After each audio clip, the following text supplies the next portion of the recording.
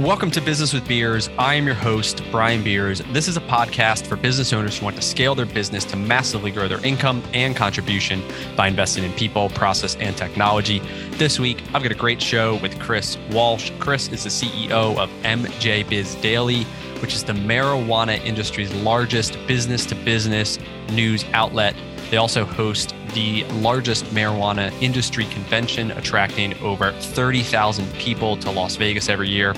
In this episode, we talk about the path to legalization, who are the different players in the supply chain of producing it, the opportunities for entrepreneurs looking to break into the industry, and where investors can look to deploy their capital. Chris makes a great point that while most people think of the marijuana industry as just growing and smoking a plant, there are lots of ancillary jobs that are created that support the industry. This includes, real estate teams, attorneys, accountants, there's manufacturers of lighting equipment, fertilizer, there's marketing, there's social media, there's transportation, and more. And before we get into the show, I want to tell you about an extraordinary offer from a company that I am currently using called MyOutDesk. MyOutDesk offers professional virtual assistant services, and they also happen to be rated the #1 virtual assistant company by TechRadar with over 700 five-star reviews. My friends and associates are among the thousands of very satisfied customers. And I always get a lot of listeners asking questions on how do I scale while lowering my costs. I use MyOutDesk and save 70% versus a traditional in-person hire. So for Business with Beers listeners, MyOutDesk is offering a free double your business strategy session. Simply go to myoutdesk.com/beers, as in my last name, to schedule a call. On this call, you can work one-on-one with one of their business consultants to design an action plan to hire and launch a virtual assistant into your business today. If you'd like to learn more about the topics covered in this podcast, check out brianbeers.com to sign up for my newsletter, delivering content directly to your inbox.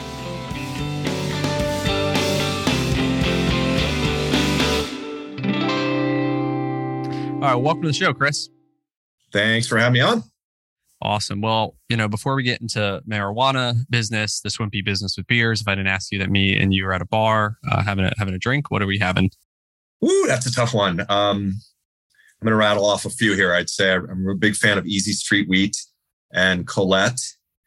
If you haven't had that, that's by Divide, Colette is. And then I also like sours, but I like the La Roja by Jolly Pumpkin and Duchess out of Belgium. Okay, that sounds good. I've heard of not any of them, I don't think. So I'll have to... Well, you got some new ones for your list. There you go. That's awesome. So if you could share your story, who you are, what you do, and how you got into, the kind of the marijuana industry. Yeah, I'm the CEO of MJ Biz, and we provide news and analysis and market research and business-to-business trade shows for the cannabis industry, and we don't target consumers or patients or advocates necessarily or the general public. This is really about helping the business people and investors that have created this whole new industry over the past decade plus. We got started in 2011. My background is in business journalism, so I worked for newspapers and was a reporter covering everything from sports business to the skiing industry to the economy to high tech. And then I lived in South Korea. And when I moved to South Korea, there were no medical marijuana dispensaries in Denver, which is where I'm from. And when I came back 2 years later in 2011, there were more dispensaries in Denver than Starbucks. Oh, wow. So the whole industry kind of came out of nowhere while I was gone. And the two co-founders of this company hired me to help launch what became MJ Biz. And so we started, providing kind of business intelligence like a traditional trade publication. And then that grew into this big trade show that we run in Las Vegas. Okay. And that's where we bring the entire industry together. Okay. Is it like one of the largest marijuana focused trade shows? It is the largest. My journalism background prevents me from saying, using euphemisms or superlatives when it comes to us. So it is the largest. I'm not just saying that. In 2019, before COVID, we got about 33,000 attendees, and we had about 1,100 exhibitors at the Las Vegas Convention Center. Okay. Yeah, that's significant. Yeah. Massive awesome. Trade show. That's awesome. So let's talk about first, I guess, legalization and what is, I guess maybe you can kind of give us a landscape of where it's at now. I know a lot of different states have medical, legalization and a number of going recreational. Maybe you could start by that and kind of then where it is today and then where you see in the next 3 to 5 years, like what the landscape's going to look like.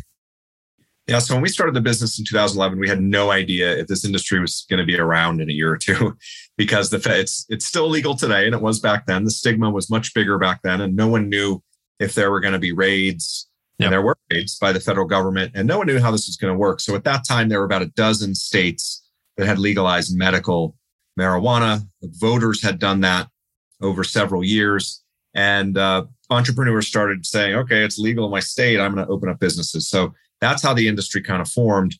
And what we've seen since then is, if you go over the last decade, now we have 38 states, from versus a dozen, yep. 38 states that have legalized medical marijuana, plus Washington, D.C.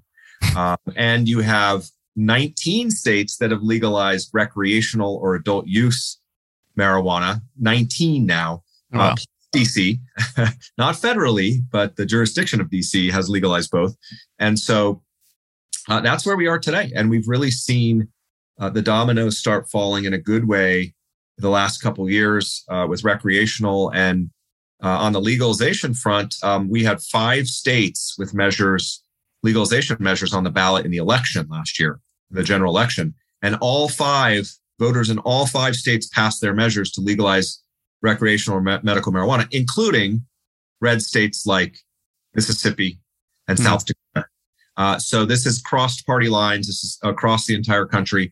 And since then, when we talk about legalization, we've had a handful of states legalize through their legislative process, including New York, recreational marijuana, Connecticut, New Mexico, Virginia, and then you've had Alabama legalize medical. So that's where we stand today. On legalization. The federal government still considers marijuana a Schedule I drug up there with heroin. Yep. Even though most of the population in the country lives in a state now that has legalized some form of marijuana, the federal government says this is one of the worst things that you could ever put in your body, and it's illegal, but it looks the other way and doesn't really target the industry. And so that's where we are. And as we look forward, more states are lining up to legalize, either through their legislatures or through the ballot box. And so we expect this continued legalization train to gain steam until eventually you have the map all green, colored green, with states that have legalized. And maybe then the federal government will do something. There are attempts to legalize marijuana federally, or to reschedule it into a different category, or to decriminalize it, or to fix a terrible situation for the industry and banking. But there's a lot of opposition still. Do you think Biden will get it done while he's still the president? Well, Vice President Harris came out before the election saying that she supports decriminalization. And that was positive. Biden, unfortunately, is stuck in kind of this old mentality that is still prevalent really only in some deep red states, some rural areas, and in the halls of Congress, that, marijuana is this evil devil's lettuce type thing that, harms society and, gets everyone to where they can't concentrate and they're walking around on the streets, zombies. Yep.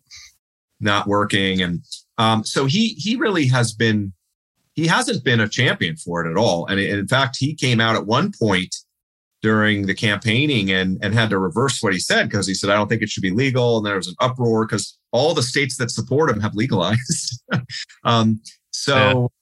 Anyways, I don't know if he's going to get anything done. It's really going to be Congress at the end of the day that does it. There's still a lot of resistance from representatives of particularly conservative states. Yep. What's the tax revenue look like? Like, I'm sure they tax the heck out of it, right? But this is an interesting part of the industry, is every state handles it differently. So they all have different taxes. In some cases, it's taxed all across the supply chain, from the cultivation to every stop. It's taxed. Every step. Okay. Others, it's just charged at the purchase. And it ranges from a couple percent to 20, 25% or higher. And is what states are trying to do is they obviously want to get enough money to regulate the industry, because you need to, there's regulations around it. you want money to help the community, and you've seen states do that and put that money into schools and roads, and et cetera. But if you go too high, you push people back into the black market. So you can make a lot of money of this as a state and revitalize communities and economies, but you have to find the right balance. Yeah. How much? I mean, I don't know if you could know this or not, but like for your average state legalizing it, like what percentage increase could they get in their budget? Is it like the 5% increase in their budget, 10%? Like how big or how significant is this to them? It's hard to paint a broad picture because every state is so different. Yeah. It doesn't become like 10% of their budget or anything. You know, a whole state's budget is huge, but you know, it can be in the tens, hundreds of millions of dollars. It can stretch into the billions over a decade in some of the bigger states. It's a lot of money. Okay. If you're using it correctly as a state, it can make a real difference. Now, there's states where it isn't making a difference because they're not using the money in the right ways. Sure. But there is that benefit of legalization for sure. Okay.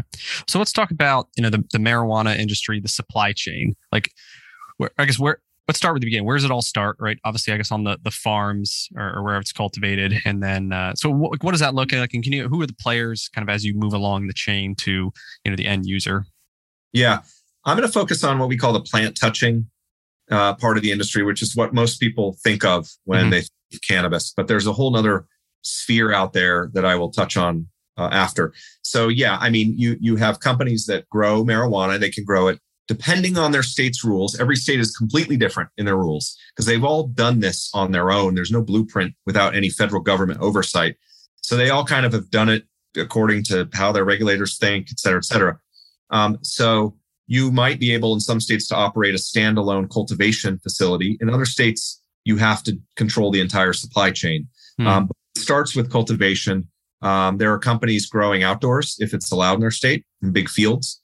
There are companies growing in greenhouses. There are companies growing in warehouses.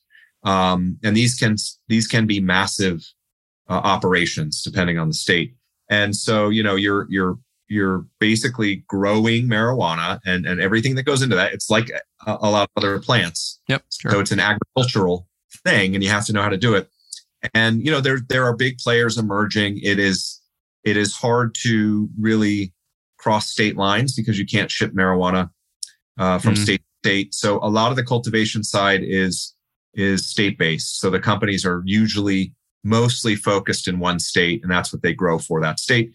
They might control parts of their supply chain, so they might grow for themselves and don't wholesale anything. It's all over the board.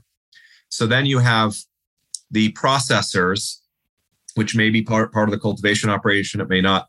And they take the plant and they can turn it into oils. They can extract oils and you can have kind of like e-cigs, but for marijuana. And you can have it in a little, basically e-cig and smoke it that way. You can use the oil and other extracts and put it in an array of products. So this is the stage where they take that plant and then they take the oils and other parts of it and they develop products from it. So it's not just, if your listeners haven't been and seen what's going on with this industry, flower or the part you smoke is only a part of it. It's the majority still, but what you've seen is this innovation. So you walk into a recreational store in many states and it's marijuana infused gummy bears, chocolates, mints, bath bombs. The list goes on and on. It looks like a regular kind of almost like a convenience store in some cases with brands. So that part of the industry makes those types of products.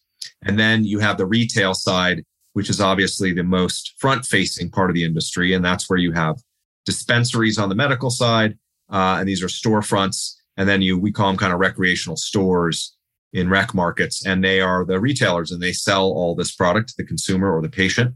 And you're seeing chains develop both on this side. You're seeing national brands develop as while you can't ship marijuana across state lines, they've gotten creative. They're winning licenses in multiple states using their SOPs, their intellectual property, hooking up with people. And now you have common stores and common products that are in multiple states, just like a Starbucks, McDonald's, et cetera. So you have big players now in these two areas that are in multiple states that have a brand that's known across the country. And that's been an evolution recently. Are they like licensing it or a franchise, or is it kind of like they're just setting up these operations in each state? It's everything. They might own all their own ones, and they try and win a license in Massachusetts or Pennsylvania or California, and then they just kind of replicate what they've done in their home state. In other cases, they find partners who then win the licenses, and they work with those partners to replicate what they've done. In other cases, they look for people in kind of a franchise model. It's all over the board. So who has the biggest margins here in terms of the guys growing it, processing it, or the end retailers? Again, it's all over the board depending on the regulations in your state, the tax structure. It really does vary. And so that's the one thing, the takeaway with the cannabis industry is you can't paint anything with a broad brush. It's so state dependent. But in general, cultivators can have decent margins if you get to scale, especially. Yeah. But on the other hand, in some states, it's becoming more like a commodity, right? And prices have come down. Infused products, you can sell for decent margins. You can charge a lot for them. So that can be a good part of it. Retail could be the leading sector of the industry, but this federal tax code, I won't go into the details, but basically the retailers can't take the common business tax breaks that every other business in this country can take. So they pay taxes to the federal government. Like what? What's one they can't take? Oh, it's just a whole bunch of standard business taxes that you would have running a business on some of your expenses. So they and this is what many businesses rely on to go forward and to be successful. And so, like in marijuana, the government wants you have to pay taxes. You pay the federal government taxes, even though they say what you're doing is illegal, and even though they don't give you any type of the common tax break, so your profit margins shrink. Now, without this law, which people are trying to get changed, it's called 280E. If marijuana is treated more like a normal business, the profit margins would soar, and it would be a very potentially profitable part of the industry. So, can they deduct their payroll costs? No. Okay. So they're paying taxes on their sales like we would pay it on our income, our net income. That's basically what you're saying. Like they can't deduct their rent. They can't deduct. Yeah, just like when you go into your taxes to file and you're saying, okay, I donated to this nonprofit and I donated some clothes and I paid my HOA fees and I paid the insurance company, on my mortgage. I paid all that. Like all the costs associated with running the business. You're saying is that at every level? Or is that just the retailers? It mostly affects the retailers. Okay. All right. That's crazy then. Yeah. Cause it's a significant part of the business, right? So, this is a $20 billion industry. It generated, according to our estimates, $20 billion with a B dollars at the retail level across the US last year, and is likely going to double in the next couple of years. So, it's not like this tiny, off the grid thing. It's a big industry. Yep. Is any tobacco players getting into it in terms of the cultivating side of it? They're trying to. What you find is the mainstream companies are absolutely have plans. They're at our show. They're reading our stuff. They've made some small bets in some cases. They're looking into Canada where it's federally legal. You've had some big brands go up there. But the tobacco companies are absolutely in it. Some of them have made some plays. You've got British Tobacco just did some kind of deal to get into the industry. This is a growth area for them. Yeah. They haven't gotten fully in because it's federally illegal. And that's what you hear from most mainstream companies. But I do want to really highlight really quickly, because it's really, really important for anyone listening. The industry isn't just about those parts that we just talked about. Mm-hmm. The whole area that is just as promising that we call ancillaries. And that's all the companies that serve the industry or develop things for consumers like vape pens. But they don't touch the plant. Like that's what we do. We do media and events. Yep. We touch marijuana. We're not growing marijuana. So there's packaging companies, there's branding companies, there's marketing, lawyers, there's HR, there's lighting equipment for the grows. Like you name it in any other industry, this industry has. And there's a huge sphere of opportunities there and billions of dollars annually that are changing hands. Yeah, so sometimes the governments look at it like a narrow scope of just marijuana, but really it creates jobs and creates income for like I said, all the supporting of an industry that, up until recently was totally in the black market. They're not hiring attorneys, right? And they're not hiring some of these people. So how big is it on the black market side? Like if it was totally legal, recreational, how big would it be? You said 20 billion now. Like, yeah, I hate to throw out numbers because it's such a throwing a dart and seeing where it lands. There's really no way to estimate it. No one talks about it. Obviously, it's the underground market, but I can tell you it's, it is easily, probably 60, 70, 80 billion on the low side if you were to just everything was legal and all that money went to the legal market. Yeah, so absolutely. Yep, it's huge. So one of the things you touched on a little bit is the kind of the banking side of it. And from my understanding, it's heavy cash, right? People can't use their credit cards, so they're paying in cash. These businesses, from my understanding, right, none of the major banks, you probably Wells Fargo's of the world, Bank of America's won't take it. And so I guess maybe what's the evolution of that? How did it look when it first started? Would these guys have storage lockers full of cash and they're paying employees and vendors in cash? And I guess what's it maybe look like today? And what's the future there? Yeah, it's crazy to think it's still an issue, but especially in the early days, it was all cash. And so they were, these storefronts were taking money, they were taking cash and they were storing it. There were security issues. Obviously, you had to be careful. Some were bringing it to their home. Some obviously had safes. And then you had to go pay your state taxes and you had to you would bring in, bags full of money. I mean, and this wasn't that long ago and it still happens in some cases. What about sales tax, right? That's probably, that's what I'm saying. You're bringing in money to go pay sales tax. Okay. Right? Yep. So you've got to go to your local tax office and pay the money because you don't have it in the bank because no bank will take it. It's evolved since then, and a lot of companies are able to find banks. They are not the major players. The major banks will not do it because it's federally legal. They don't want to risk everything they have on the line. So what you have is there's some specialty banks in various states that cater to the industry. There are community banks. There are credit unions. So the industry has found banks. I think there's 500 or 600 that have said they will serve or they have clients in the industry overall. So it has been relieved a little bit, but it's a big issue. It's mainly for the companies that actually touch cannabis. Like our company, though, we don't touch it, right? We help the industry. We don't touch it. We've even had problems with banks, with credit card processors for our own accounts. It's gotten a lot better. Yep. But this is kind of a chronic issue in the industry. Does every state have banks that are willing to take the money? Yeah, they do. And some are public about it. Some say, hey, we're here for the cannabis industry. Others, it's really like on the down low. Yep. Or it's just not something they actively promote. In some cases, it really comes down to your relationship. If you ran another business or you have a good personal history with a bank, they might say, okay, cool, we're going to do it for you. And in some cases, you get the account. In a lot of cases, you get the account. You can have it for years. The wrong person sees it higher up in the company. And wait, what is this? Why are we doing this? You could lose your bank account overnight. Yeah, that's crazy. Yeah, they got to fix that. Hopefully if they do something, right, that's like an easy one, you'd think. We've been saying that for 10 years and they haven't done anything. So for like a budding entrepreneur who wants to get into the marijuana space, where would you direct them now, right? There's tons of different players, right? There's all these niches. What would be your recommendation? I go back to what I was saying. I would figure out what you're good at. You should know it by now. Like, where are your strengths? Where are your passions? What are your skills? What have you been successful in? You can find that in the cannabis industry. Again, it's not just growing. If you know how to grow, great. If you've owned or worked at a retail store, great. Those are obvious angles.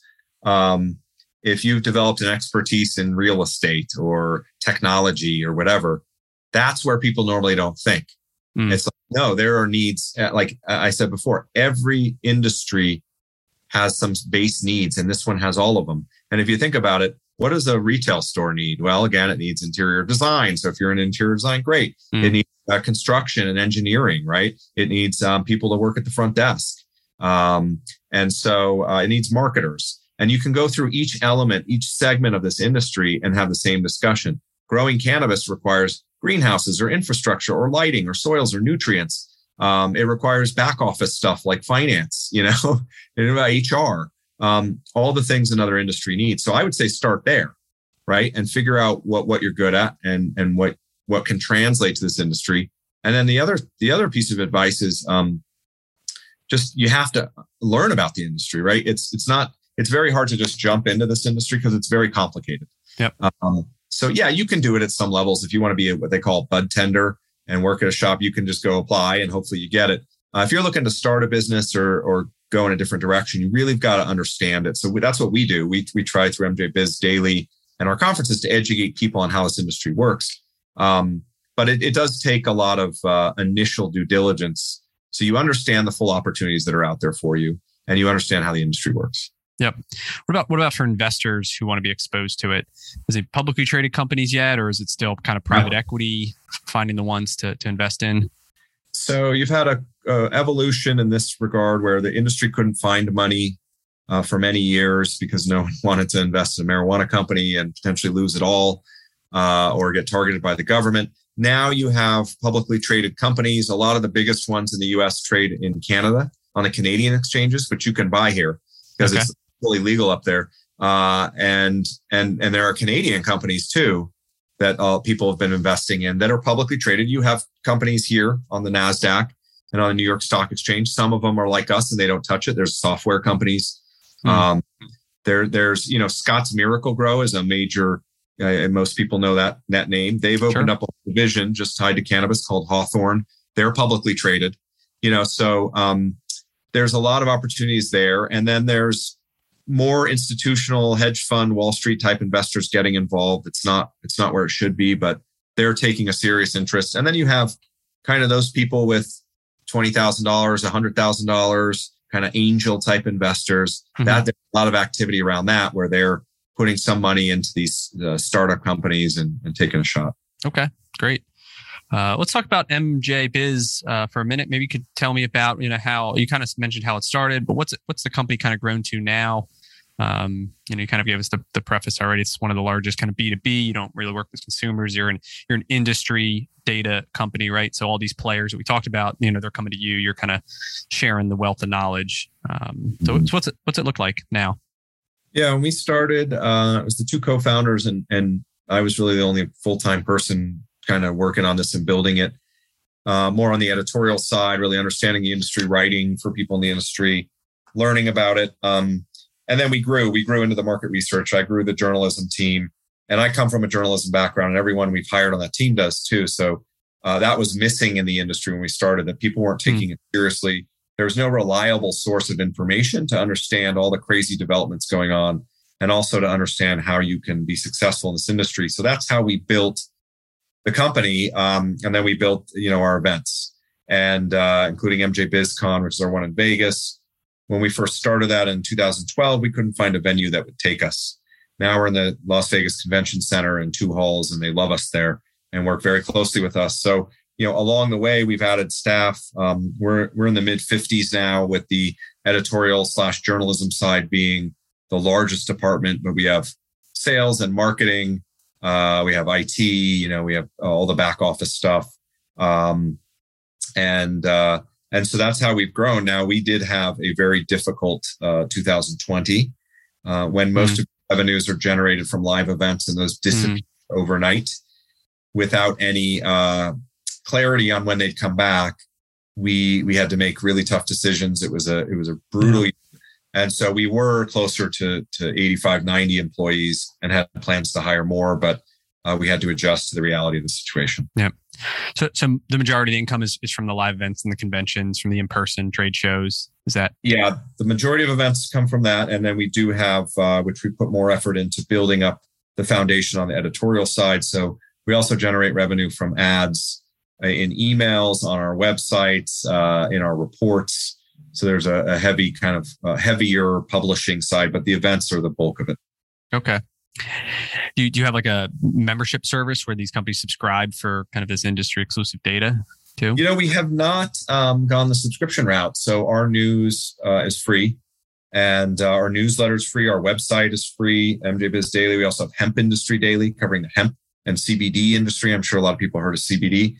And we've kept that available and accessible for people in the industry. Our research reports in general are free as well. The only thing we really charge for on that end is our fact book, and that's the annual, couple 100-page data heavy look at the industry. Okay. All right.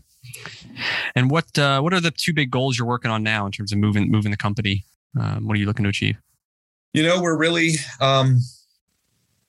our event in Las Vegas is the week of October 18th, and our whole focus has been on ensuring that this event is going to be successful. Coming out of a pandemic, people are all over the board on what they're comfortable with, on what precautions should be in place. Some people hate masks. Some people won't go anywhere without them. Some people want vaccines. Some people won't get on a plane. Some people rip masks off other people. We've got this crazy situation. Yeah. So we're trying to make sure that all our focus has been on MJ BizCon and making that successful this year as we come out of the pandemic, knock on wood. But we're also looking to the future. And I mentioned all the states that legalized earlier since November. And so we're really trying to capture that growth in the industry, all the new people coming in that are going to be starting businesses, the current people expanding them, and how do we best serve the industry going forward through everything we do so that cannabis becomes professional, more mainstream. It keeps its quirkiness, its cultural side that makes it different from other industries. And how do we best, handle all the growth that's coming and help the industry thrive? And so that's what we're looking to do. Before the pandemic, we were global. We had held events in Denmark, which has, they have legalized medical. We held an event in Colombia, which is legalized medical. We had Canada, and I was looking at Asia. We scaled some of that back because of the pandemic, but this is becoming a global industry. So we're trying to identify where everything is going, where the needs are in a really fast growing, fast changing sector. Okay. Yeah, that's great. That's exciting. And yeah, you guys will be on the forefront of kind of the media and the journalism. And that's what we need these days, right? There's so much fake news out there and just clickbait, trying to get people to read an article that has no content at all and just a picture. And so, I think it's noble to seek the truth, right? And let everybody know and educate them and kind of be validated in that regard. So absolutely. That's what we try to do. Yep. It's great. Any business books you're reading now or anything that's intriguing you'd like to share? No, I'm not. I haven't been reading much, unfortunately, because I've been so heads down in this. My books and my education is coming right now in the real world of taking over as CEO of this company in January of 2020 after almost a decade of growth, and then dealing with the worst case scenario that wasn't even imaginable before. Yeah, 3 months into your job. Yeah. 3 months, you're like, oh man, what is going on? So really, this last year and a half has been grueling. And when I'm reading, I'm actually not reading business books. I'm reading a book right now on Roman emperors. I'm trying in my free time. Right now, because work is occupying so much, I've moved away from books. What's the book? The Roman book?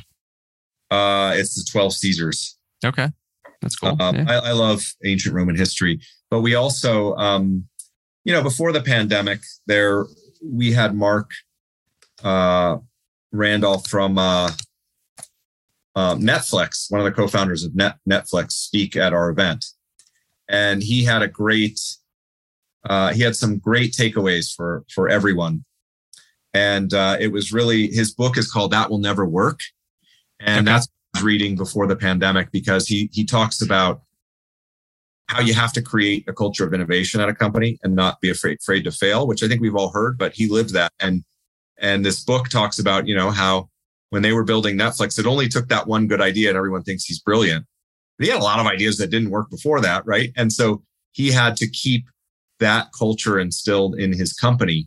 Yep. And, for every 100 ideas you try, they all might be complete and utter BS or terrible. But that gets you to the one that could be game changing. So I had read that before the pandemic and was all pumped up, and then everything went out the window. Yeah, but every failure is really just a learning experience. It's all about your perspective, and if people take a positive perspective on it and say, "Hey, what can I learn from this situation?" There's a lot more positive outcome than if they look at it and say, "Like, oh, why does this happen to me?" And they're all negative. Exactly. So that's a great lesson to live by in general. So, sounds like you guys are back kind of getting ramping back up, and it'll get back to normal soon, if probably not bigger than ever. So. Yeah, we're excited.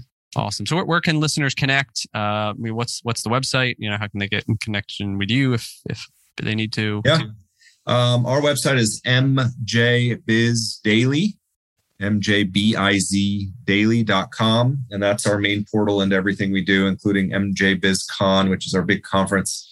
And I also have a podcast I started called Seed to CEO. And it's actually aimed at, I talk to CEOs and founders in the industry and kind of distill out their success stories. And it's aimed at people that are looking to get into cannabis. That's okay. It's not aimed at people in the industry. It's really those who are looking for intel, business case studies, and inspiration. So you can download Seed to CEO wherever you get podcasts. And then if people want to reach out, I'm at chris.walsh@mjbiz.com. That's awesome. Yeah, Seed to CEO. It's a cool name. Playing the words there. And so for the budding entrepreneur wanting to learn about it, right? It's a good way to start and get on your website and, like I said, see where the opportunity is. Absolutely. Cool. Well, I appreciate you hopping on here and sharing all your industry knowledge and give us a good landscape of where it's going. And it's something to look out for. So I appreciate your time and thank you. Thanks for having me on and try those beers. See if you like them. Will do. I'll see you. I hope that you enjoyed listening to this episode of Business with Beers. My goal with every episode is to help inspire you to reach new levels of success in your own business and life. So start taking action today. And in order to help this podcast reach more people, please rate, review, and share. To connect with me on Instagram and Twitter, check out the links in the show notes. And until next time, have a great day.